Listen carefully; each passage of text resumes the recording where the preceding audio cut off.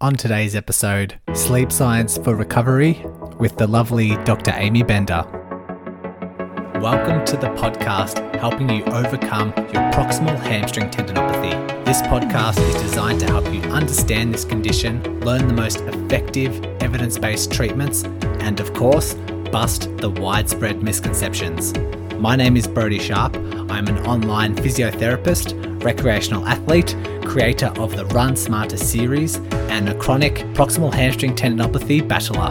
Whether you are an athlete or not, this podcast will educate and empower you in taking the right steps to overcome this horrible condition. So let's give you the right knowledge along with practical takeaways in today's lesson.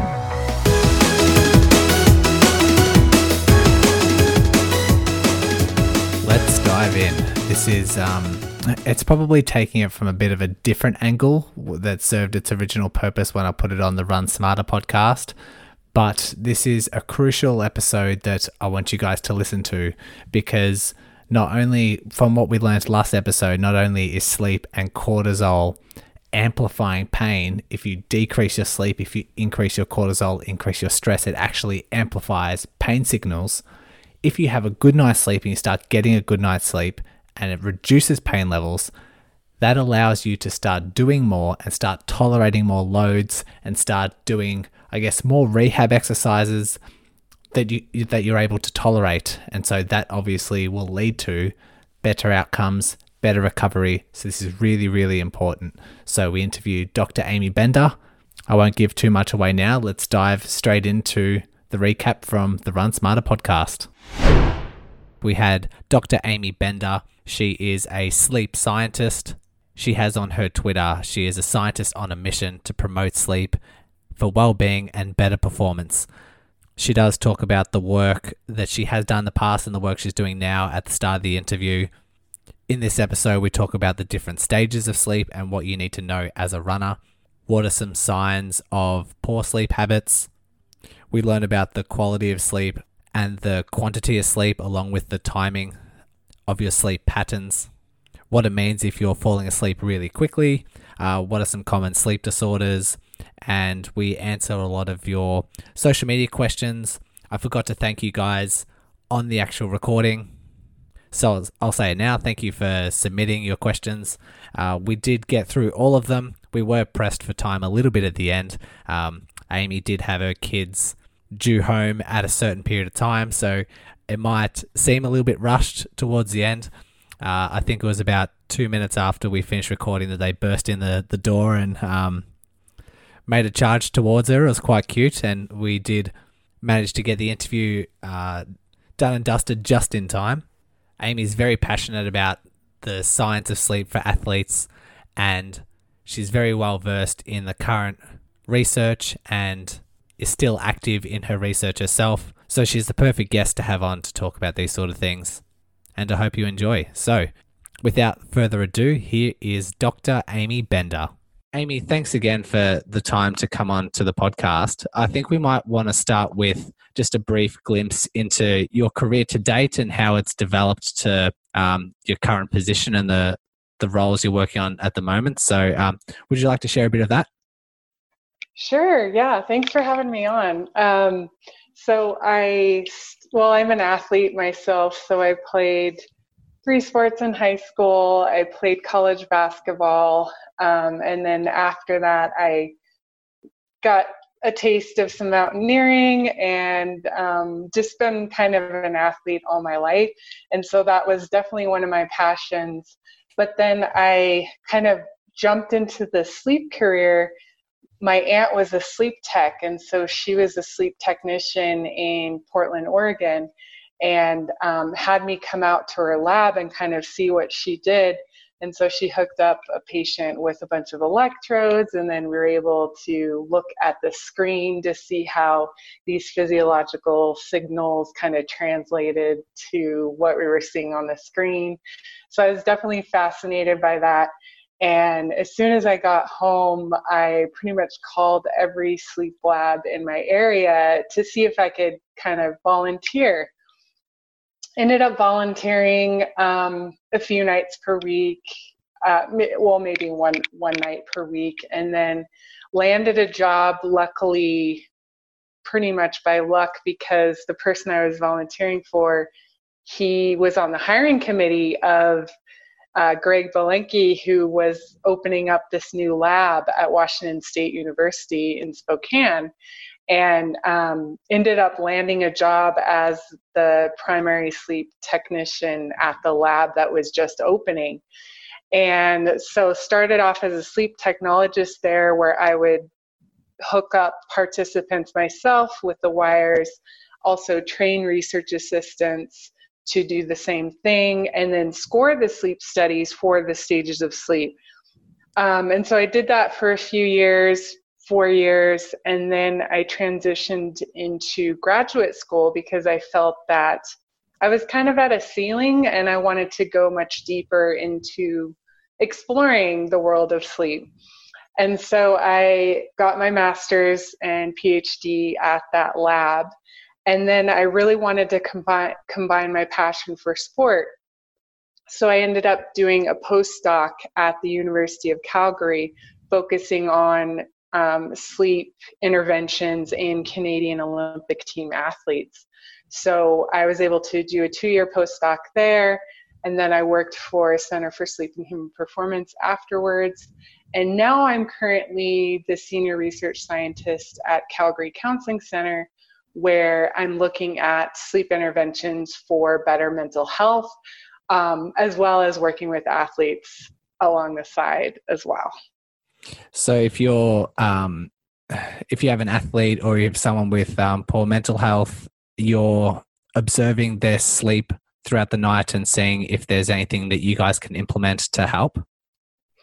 Well, so my current role is primarily working with the general population and them coming in with mental health problems. And then we're looking at incorporating sleep interventions to help mental health.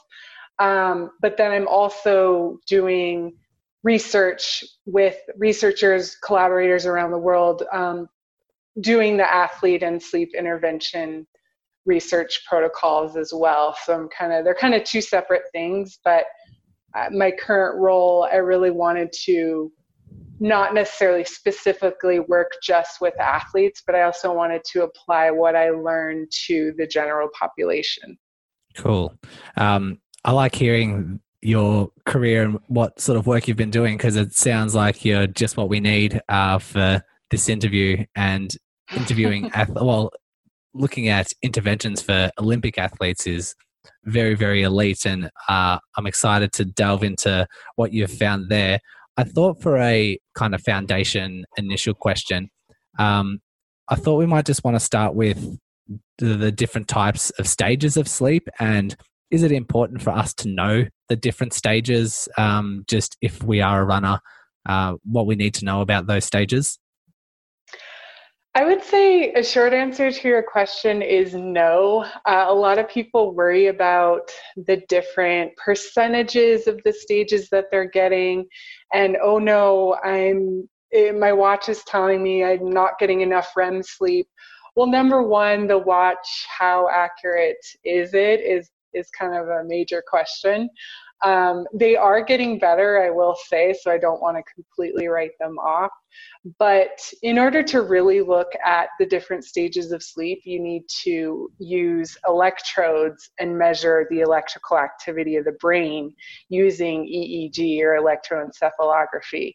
So yeah, I wouldn't worry too much about those distributions. I can talk briefly about the different stages if you want me to. Yeah, that'd be great. Okay. So there are two main divisions of sleep. So there's non-REM sleep, which is non-rapid eye movement sleep. And then there's REM sleep, which is rapid eye movement sleep. So non-REM sleep is composed of 3 different stages. So you have stage 1, which is the lightest stage of sleep, and we're only in stage 1 about 5% of the time throughout the night. And then we go into stage 2 sleep, takes up about 50% of our sleep time across the night. So this is a really prevalent stage occurring during the night. And this is where breathing and heart rate become regular, our body temperature starts to drop, we see different brainwave activities going on. And then we'll get into the stage 3 sleep, which is the deepest stage of sleep, and it takes up about 20% of our sleep time. So most of this is occurring during the first half of the night. And what we see in the brain waves is that the waves start to get very large and slow, and it's very difficult to wake someone up during this stage. And what's going on during this stage is we see tissues are being repaired, growth hormone is being released, and it's also highly involved in memory consolidation. So it's a place where new facts and skills are stored and strengthened. And then after stage 3, we'll probably go back to stage 2. We may have an awakening, and then we'll get into rapid eye movement sleep, or REM sleep. And so this is where we're actively dreaming, although we can dream in any stage of sleep. This stage takes up about 25% of your sleep time across the night. And it takes about 90 minutes or so to get into this stage once you fall asleep. And the first half of the night, we're seeing shorter dreaming periods, shorter REM periods, whereas when we get later on in the night, we start to see bigger chunks of REM sleep occurring. And then your breathing and heart rate become irregular, your muscles are paralyzed so that you don't act out your dream. And then this stage is also heavily involved in memory, and it's known to kind of integrate new information with past experiences to solve problems and gain insights. Is there any stage that is contributing to recovery, or just like rebuilding muscle tissue or anything like that, if we are an athlete or we are a runner who is like just finished like a hard workout the day before? Is there any one stage that sort of is predominant in that? Yeah, so that would be the stage 3, so the deepest stage of sleep. And with exercise in general, we see more stage 3 occurring in the general population.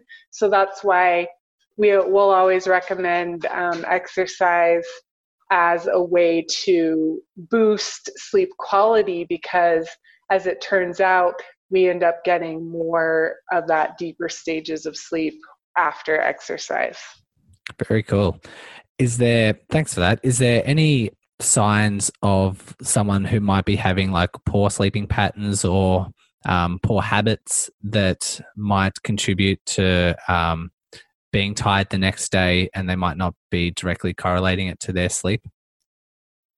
Yeah, I guess, so we can talk about quality of sleep, which is important.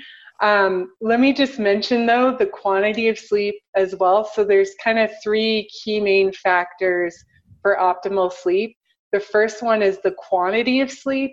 So someone who's not getting 7 to 9 hours of sleep per night is not really meeting that recommendation. So adults need between 7 and 9 hours. So if someone's really tired and they're not meeting that mark, a lot of times if they just get more sleep, they may feel a lot better. But then there's other situations where people are getting plenty of sleep in bed, but they're not necessarily, they're tired during the day, they're really groggy in the morning, and they just don't feel like the quality of that sleep is important. So signs that you're getting good quality sleep is that you're falling asleep in less than 30 minutes, you're waking up no more than once per night, and then during that awakening, you're able to get back to sleep within about 20 minutes, and also that you're sleeping about 85% of the time that you're in bed, so you don't want to be awake for long periods during the middle of the night. That can be a sign of poor sleep quality. So I guess that's kind of a general rule for people to kind of realize, am I getting good quality sleep or not? But then I will also add that the third factor has to do with timing of sleep. So ideally, we want to sleep within our natural preference for being a night owl or an early bird. And about 15% of us are night owls, or we want to go to bed, at midnight or later, wake up, after 8 a.m.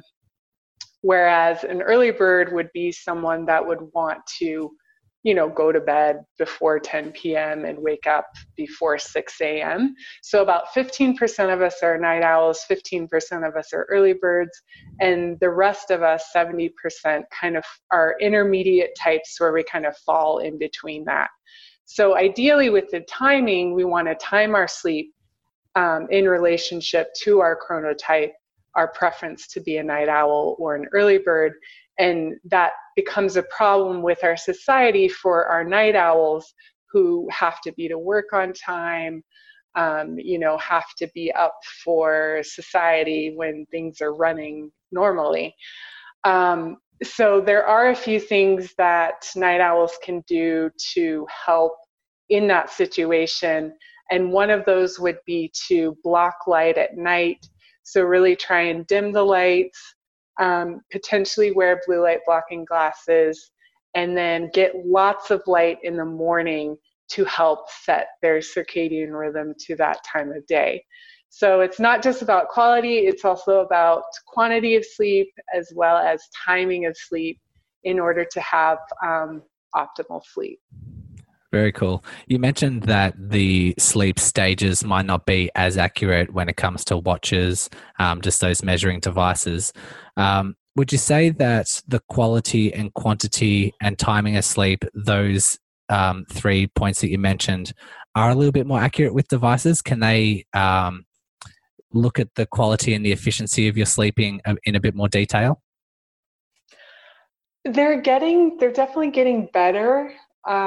So the devices that are using heart rate variability, that are using temperature, that are using light, so the more channels that they can measure, the more accurate they're going to be at distinguishing the sleep stages as well as an overall sleep quality score.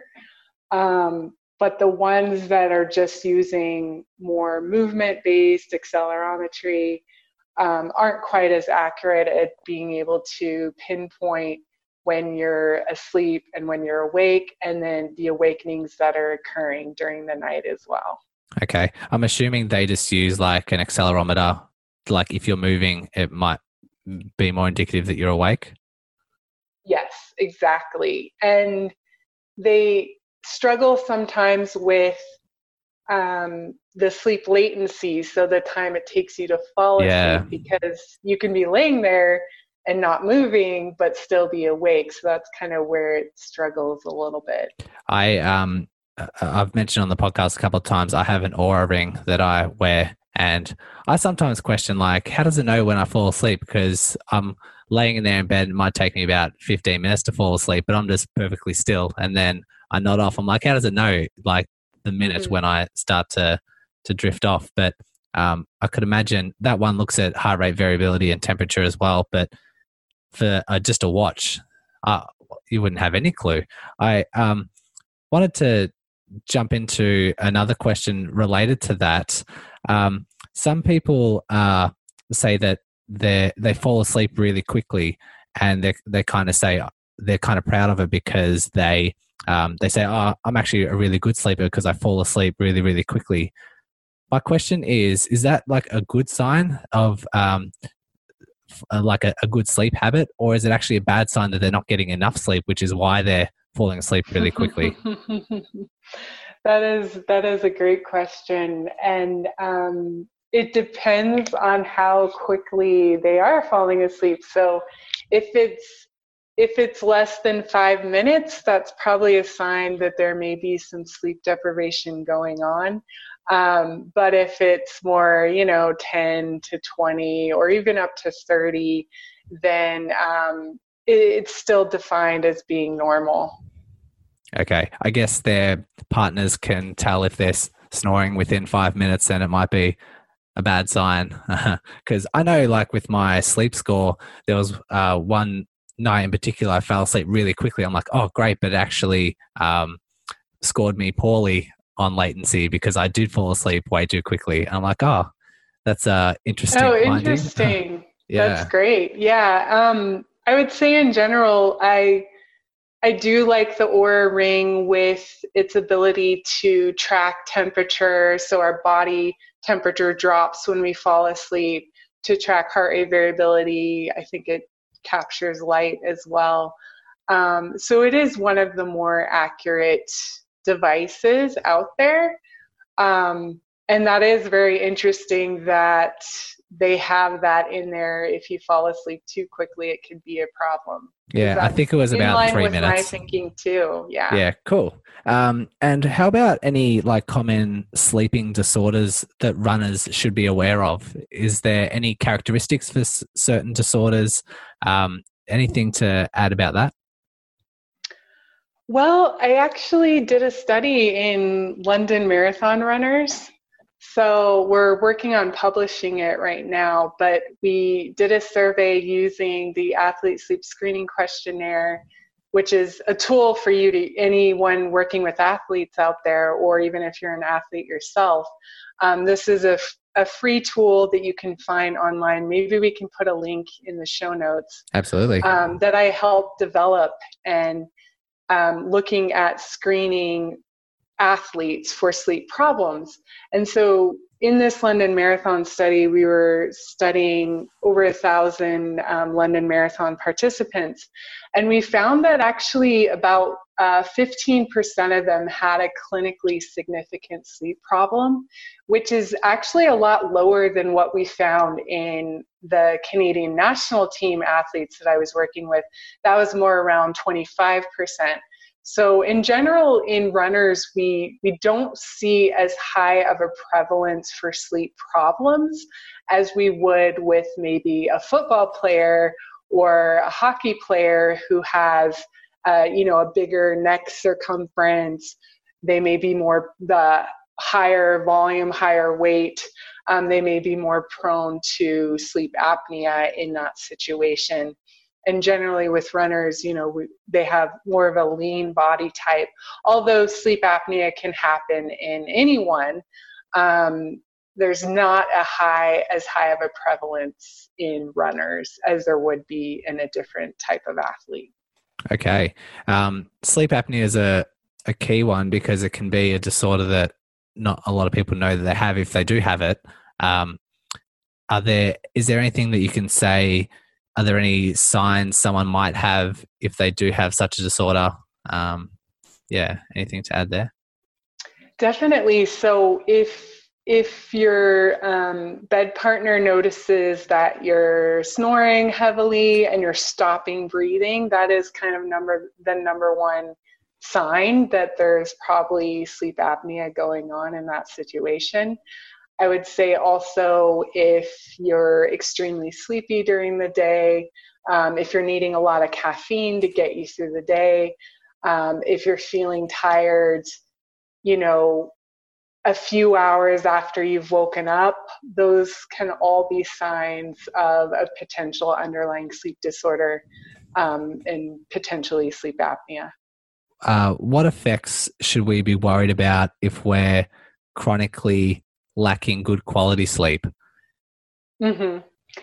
So definitely what we see is that there is a higher, for those that aren't getting enough sleep or maybe lacking in quality, we see a higher risk for diabetes, obesity, cardiovascular disease. Even there's some reports on Alzheimer's disease that you're at higher risk in those situations. But I would say that that's pretty extreme. This would be, continually not getting enough sleep for years on end, or having an underlying sleep disorder for years and years and years. And the reason I say that is that when we look at parents in general, so I have 3 kids, my youngest is 2, And what we see is that it takes about 6 years to get back to your pre-pregnancy levels when it Whoa. comes to sleep. Yeah. But we don't see a higher rate of parents dying earlier compared to non-parents. So I think when we look at the literature, a lot of sleep scientists really point out the fact that there's a huge problem, and that you'll die sooner and you'll have cardiovascular disease if you're not getting enough sleep, and you'll have obesity. I mean, sure, you're at a higher risk, but I don't think, if we look at the parents and if we look at in people suffering from insomnia, we don't see a higher mortality rate or a quicker mortality rate in those groups. So I think there's a lot to be explored when it comes to the effects of sleep deprivation and how that impacts your body. I know in the relationship with poor sleep or poor quality of sleep and injury risk, I've actually looked at a couple of papers that have mainly looked at the adolescent population in regards to if they get less than, I think it was 7 hours sleep or more than 7 hours sleep, the likelihood of them getting injured within the next 1 or 2 weeks. That just might be me cherry picking a couple of articles, but is there any like overarching conclusion when it comes to the relationship between poor sleep and injury risk? Yes, that's a good point. So there were a couple studies in adolescents in particular, and one of them was looking at those who got less than 8 hours of sleep compared to those who got more. So for an adolescent, the recommendation is between 8 and 10 hours of sleep, so more than what an adult would need. And they found that those who were getting less than 8 hours per night had a 1.7 times greater risk for being injured than those who slept more equal to or greater than 8 hours of sleep. And there was a different study in adolescents who also looked at nutrition, and they found that just looking at sleeping more than 8 hours of sleep during weekdays reduced the odds of injury by 61%. But when they also looked at nutrition intake, that they were getting their recommended fruits, vegetables, and fish, the study was in Sweden, they found that those who reached the recommended nutrition intake reduced the odds of injury by 64%. So, and there was a recent study in military personnel, and they found a similar result with regard to the amount of sleep that they were getting. They found that they were more at risk for injury when they weren't getting enough sleep. But there's other studies that find no relationship.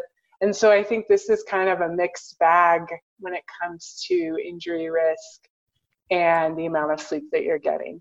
Those studies that found no relationship, were they in the adult population? I believe so, yes. They weren't in the adolescent. That could be a reason, although the one in the military that did find a relationship did find a relationship with injury risk and sleep were adults. Okay. Interesting point, and sort of solidifies the importance of nutrition as well. Should we be worried if we have, say, one poor night sleep? I know if I have, not necessarily a running race, but sometimes with triathlons, I'll be quite nervous the night before and just really, really struggle with sleep. And should I be worried with injury risk or impacting performance when I have the next day to perform? Typically one night of lost sleep it's normal in athletes with regard to performance anxiety, and doesn't necessarily impact the performance that much. But I would say a strategy that we recommend for athletes is to bank sleep leading into that competition in order to mitigate some of the impacts of that poor night's sleep prior to the competition. So what that means is you want to extend sleep, you want to get more, you want to maybe supplement with a nap in that week or two before that important competition. Some studies have shown even just a week of, an hour or so more sleep per night has shown good results when it comes to performance during that sleep deprivation period.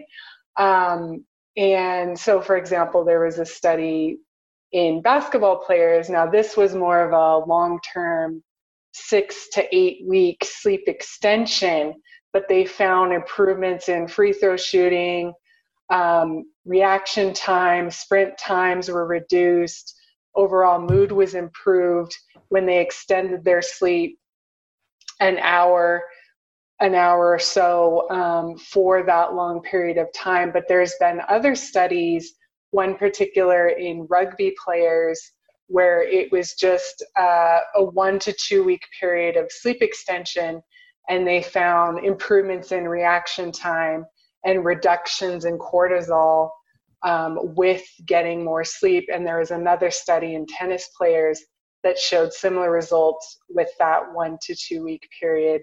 So I think banking sleep leading into that really important competition can be a good strategy to reduce some of that anxiety related to a poor night's sleep prior to the competition. I think that's a really cool thing to implement, because I've never thought of that. And I think if you know that you have banked sleep, that might actually be a strategy for you to calm yourself down and be like, okay, it almost gives you reassurance that it's okay to have poor quality sleep the night before, and therefore you're less stressed and maybe get better sleep. Absolutely. I think it plays a role on the calming you down. Not a big deal. I mean, if you're in a triathlon, so I did Ironman about 10 years ago. Oh, cool. And, congrats. Oh, thank you. And, I had to wake up something like, 4:30 in the morning. So of course I'm not going to be able to get to sleep on time in order to get that full amount. So absolutely having that confidence that I have good sleep leading into this, there's not going to be a problem. Yeah, really cool. Being conscious of time, I might move on to some social media questions that we have come in, which is good because we've got 4 questions here and I don't think we've covered any of them yet. So Dana asks, are there any tips for staying asleep? She is a light sleeper, and when she wakes up in the middle of the night and has trouble getting back to sleep, and she'd like to sleep deeper. Any tips for Dana? Mm-hmm. So there's a couple techniques that I really like. Number one is the 4-7-8 breathing technique.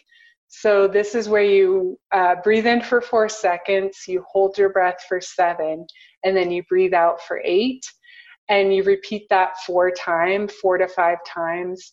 And it's just a way to activate the parasympathetic nervous system, kind of calm you down. And so when I wake up during the middle of the night, I'll start by doing that technique first to just kind of calm me down.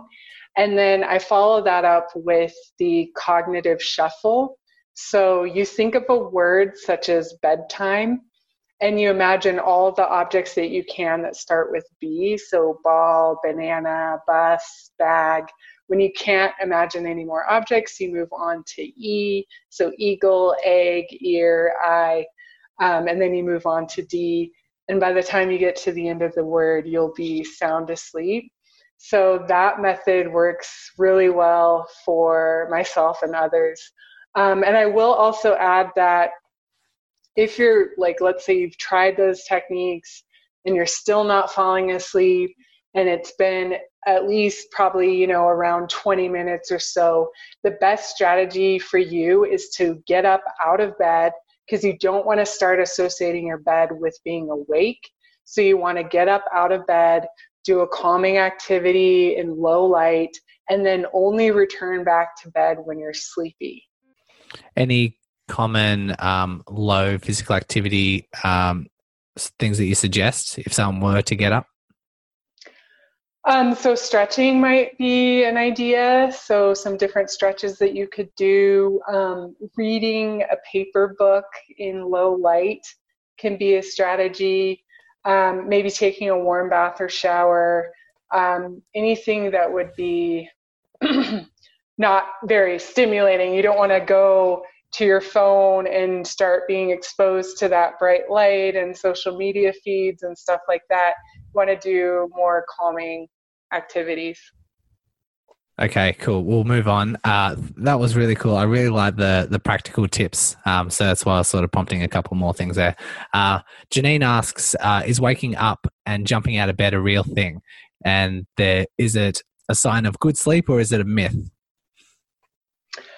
So it's a bit of a myth. So there's a lot of individual variability in what's called sleep inertia. So when we wake up, sometimes it can take us up to 90 minutes to feel alert. And so for some people, it may be, 10 minutes versus someone else, maybe an hour. And all of that entire range is perfectly normal. So I would say it is a myth for you to feel, let's say you feel like you're not alert when you wake up. So I must be getting terrible sleep, but that's actually a myth. It could just take you a little bit longer depending on what stage of sleep you're waking up in.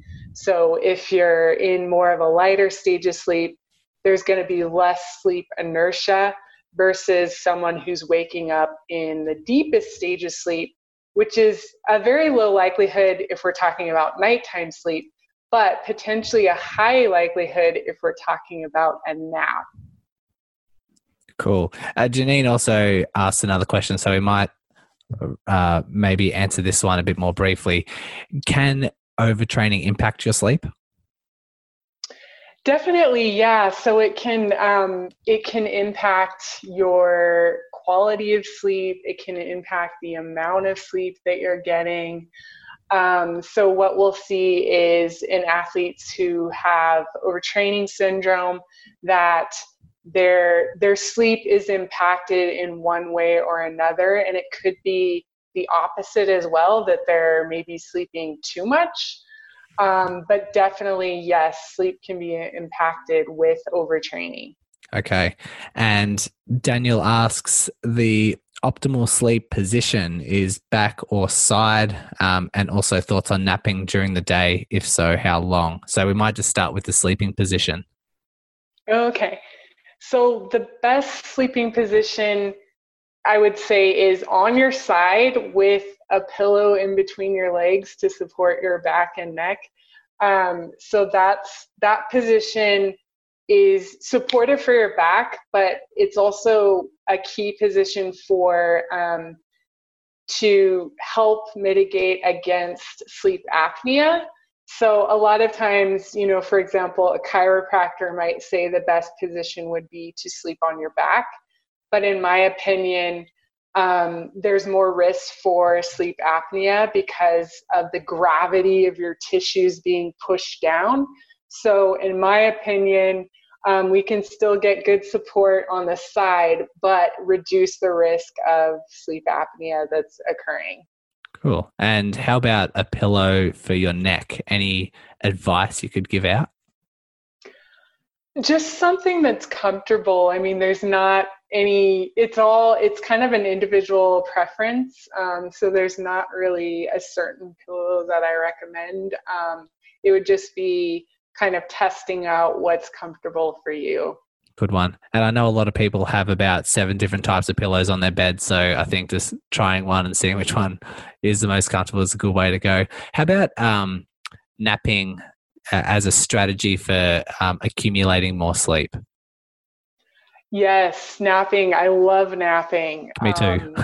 Yes. So napping is great. And it's an area where athletes don't necessarily take advantage of.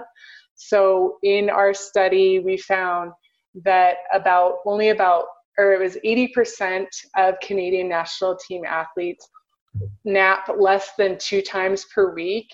And so this is really an area where people can make up for some of that lost sleep.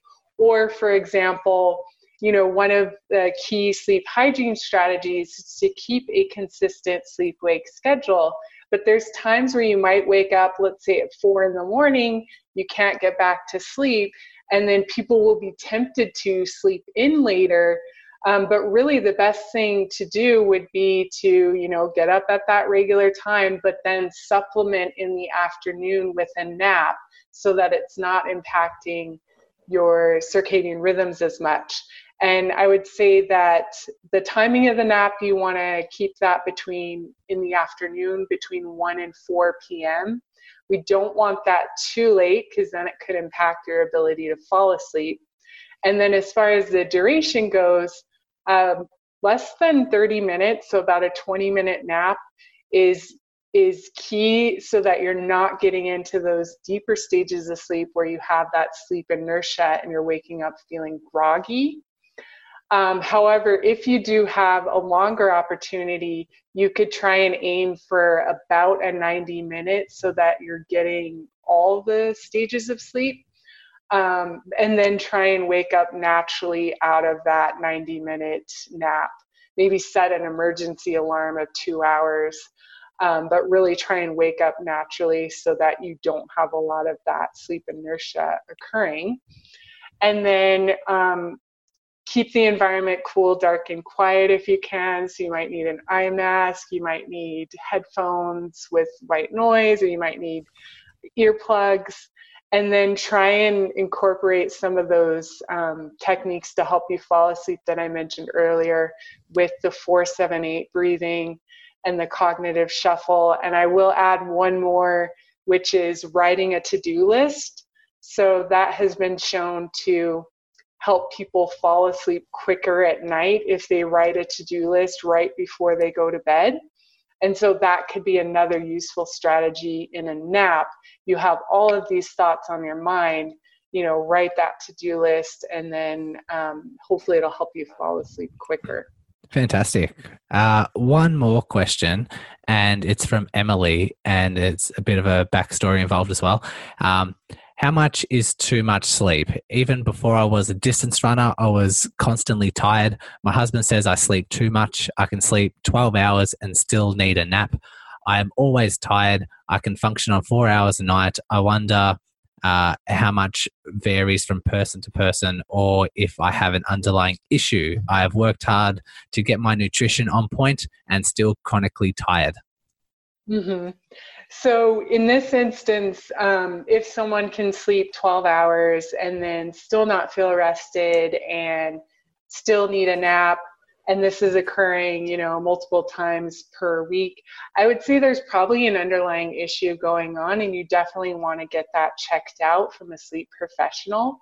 The normal healthy range of sleep is between 7 and 9 hours per night. So anything above that, of course, there is variability, and the younger you are, so if you're an adolescent, you need more of that 8 to 10. But if we're talking about an adult who's continually getting, 11 hours of sleep per night and still not waking up feeling refreshed, cancel that, because you don't have to wake up feeling refreshed, but feel tired during the day, sleepy, I would say definitely get that checked out, because there might be an underlying sleep disorder. Okay. And so their first move would be to go to or find a sleep specialist. Yes. I mean, any athletes out there, you can first try the athlete sleep screening questionnaire, kind of see what that says, and then maybe go to your general family practitioner, and then they can help navigate you towards a sleep specialist depending on what country you're in. You may have to go to the family doc first and then get referred. I'm very curious about this questionnaire. I'd love for you to send it across, and so I can give it to my athletes if they have any questions. While we're on that, I'll leave a link to that study that you mentioned before in the show notes. And while we're on the topic, are there any other social media platforms or handles someone can go to if they want to continue following you or learn more about you? Sure. So I'm on Twitter and Instagram. I'm at Sleep for Sport, and I'm working on building a website, Sleep Well to Win. So sleepwelltowin.com. So Oh, I stay like tuned that. for that as well. Awesome. Is there any other key messages that we haven't got across on today's interview that you want to get across to those runners who want to know more about sleep? Sure. So I guess two main things that I would recommend when I'm talking to athletes and coaches.